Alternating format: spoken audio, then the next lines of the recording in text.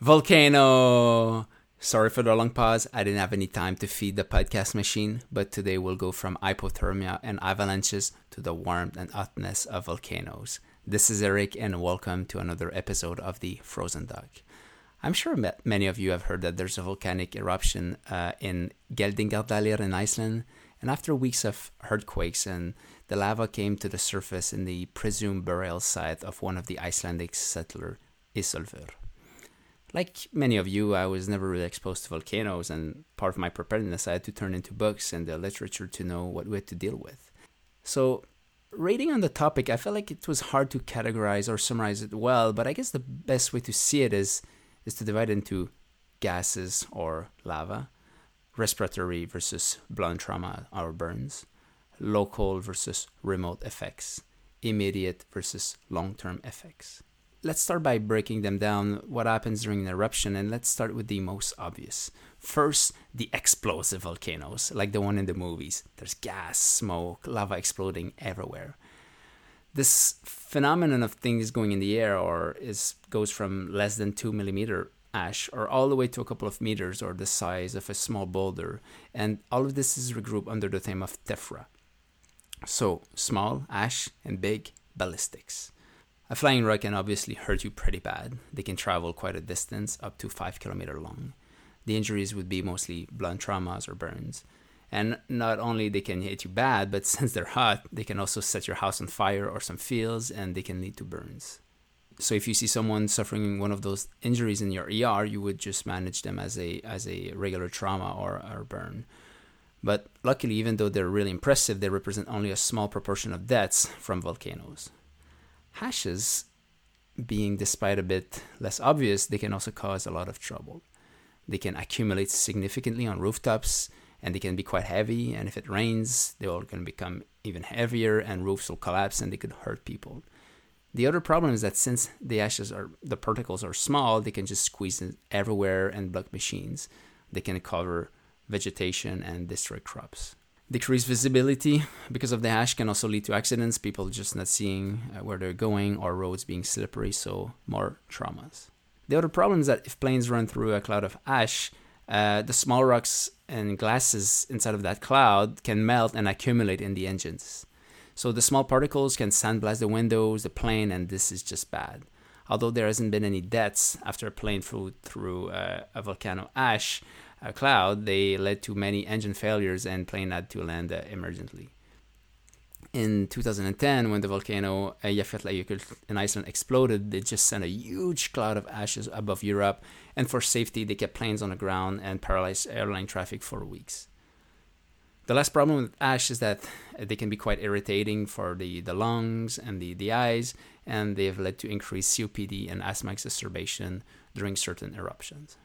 Let's move to another hazard.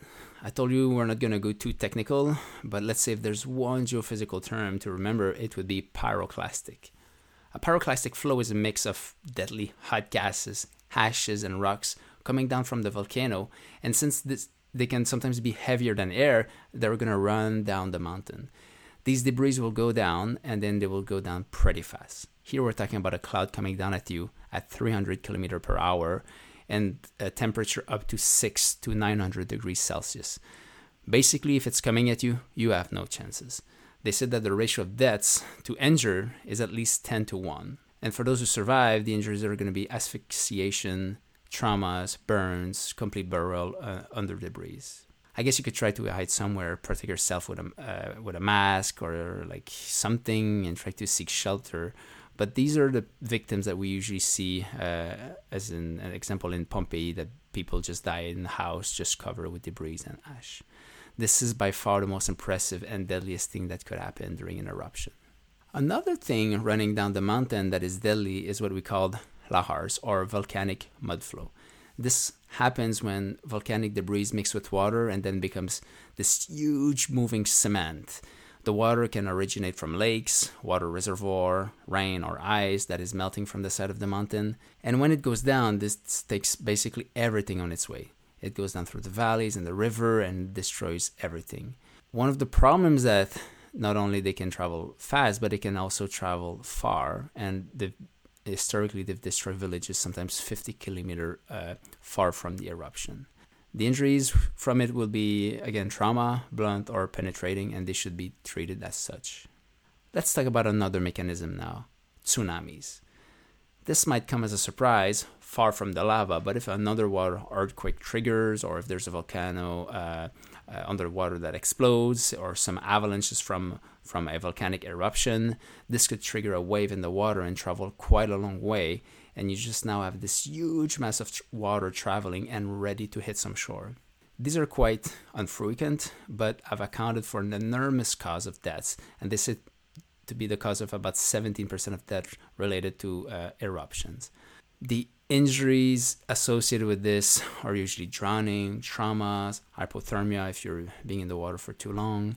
And since they will destroy houses and move people, we'll also talk about environmental refugees, disease epidemics, and other stuff related to that. Now let's talk about lava. So I'm talking specifically about the one flowing from the volcano, like the one we currently have in Iceland, this orange thick fluid coming down slowly from a crater. And apart from being really impressive and immensely cool, they don't cause that many casualties. Yes, it's burning hot. I've heard numbers from 1,100 degrees to 1,400 degrees Celsius, but they usually go down quite slow and people can either outwalk it or outrun it. So unless you're a scientist going close to lava or you're just a stupid individual getting too close to lava, they will probably not hurt you, but they will make great pictures. So let's continue down the deadly causes and talk about volcanic gases. Underneath the ground, there are gases dissolved in the magma, and when they arrive to the surface, they're just released into the atmosphere. These gases are a mix of water, carbon dioxide, SO2, carbon monoxide, hydrochloric acid, hydrogen sulfide. And the one we're really worried about are carbon dioxide and hydrogen sulfide. And one of the problems is that they're heavier than the air, and then they're just going to go to the ground. Carbon dioxide in higher concentration can lead to tachycardia, cardiac arrhythmias, impaired consciousness, coma, and death. The treatment from it is obviously to remove the person from the gas source, administer oxygen, and these patients can sometimes benefit from a non-invasive ventilation like BiPAP, or they might need mechanical ventilation. And in really severe cases, there might be an ECMO cases to remove the CO2. Hydrogen sulfide, or H2S for the chemists out there, is a colorless and just smells like rotten eggs. And this is just bad and leads to cellular injuries and can be deadly. These two gases can be problematic in the areas lower than the volcano, and then they can also accumulate down in the valleys. Another problematic gas is SO2. It's a powerful irritant, irritating the mucous membranes, the eyes, and the lungs. And although they're quite bothering and irritative, supposedly there hasn't been any deaths related to that. The last gas worth mentioning is hydrogen fluoride, or HF. Although not deadly in itself to the human, they can poison animals and crops, and they've led to loss of crops and famines. In 1783, there's been a long-lasting eruption at the Laki Fissure in Iceland, and because of the dead animals and the loss of crops, they said that about 1/4 of the Icelandic population died of famine. The best treatment for all these guys are mostly prevention, and now with the technology, they have cameras, they have some sort of like sensor, and they can track and map the gases so they can restrain people from going to certain areas. There's also been some places in Africa where they've built pipes down into the ground so the gas evacuates slowly instead of accumulating and then just releasing spontaneously and cause a lot of problems. Now that we're done talking about gases, the last phenomenon I wanted to talk about is a Jökulsklump. This is a 100% Icelandic term, literally meaning a run of the glacier. This would happen when there's heat from a volcano under a glacier, and then the ice is going to melt, a water chamber is going to accumulate, and then at some point the pressure is going to be so great, it's going to release a huge amount of water and create a sudden river running at you.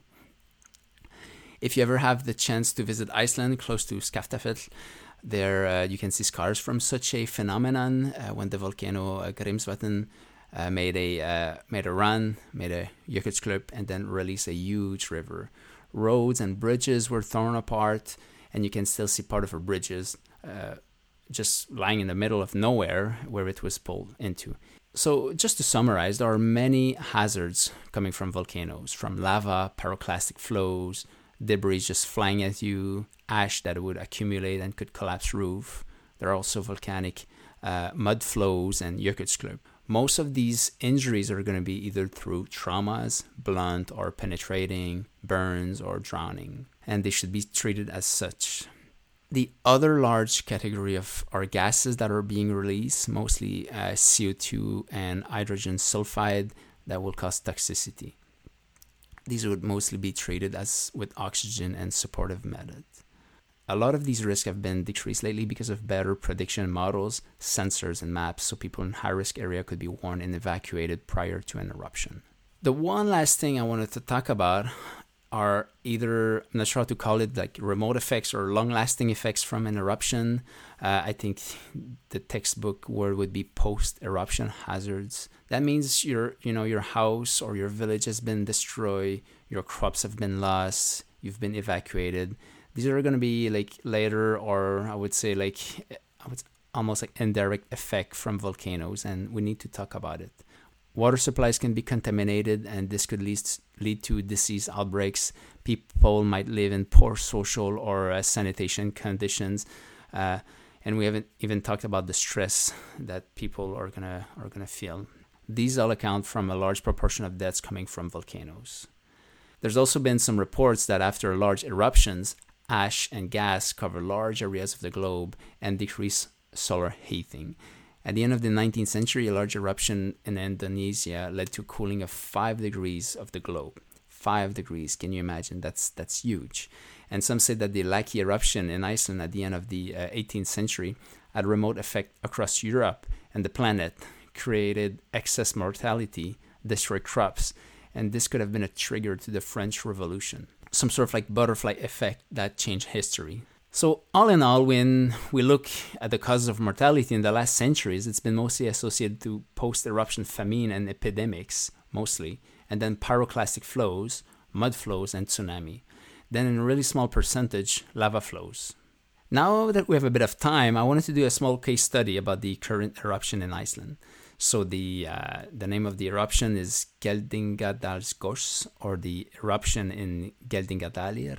I'm not sure if it's the proper geophysical term, but I would describe it as an effusive volcano, so just meaning that basically there's some lava flow relatively gently that is not explosive. And one of the good things with that eruption is that it took place in a small valley surrounded by other mountains, and the closest village was about 10 kilometers from it. So no landslides, no projectiles have flown, no pyroclastic events. So far as I'm concerned, nobody has been hurted, and the greatest danger has been people getting too close to the lava. Since it's in the middle of nowhere, it needs quite a bit of a walk, and some people got lost on their way back. But as far as I know, there's been no major injuries from it. And the biggest concern we have right now is that the gas is being expelled from the magma, from the lava. But since it's so windy in Iceland, it's usually kind of like get blown away. But they've been monitoring that, and I know they've been closing it on and off in the last couple of days. So this has been mostly a great show so far, and I'm glad that nobody got hurt. All right, so the show is coming to an end. I hope you enjoyed and learned something. Like I said, I'm pretty green regarding this topic, and I'm really looking forward for your comments and question, and hopefully we can expand on that. And I'll try to pull some strings in Iceland and try to get an expert talking about emergency preparedness, and maybe we get some historian to talk about previous eruptions. So stay tuned, and I'm saying bless.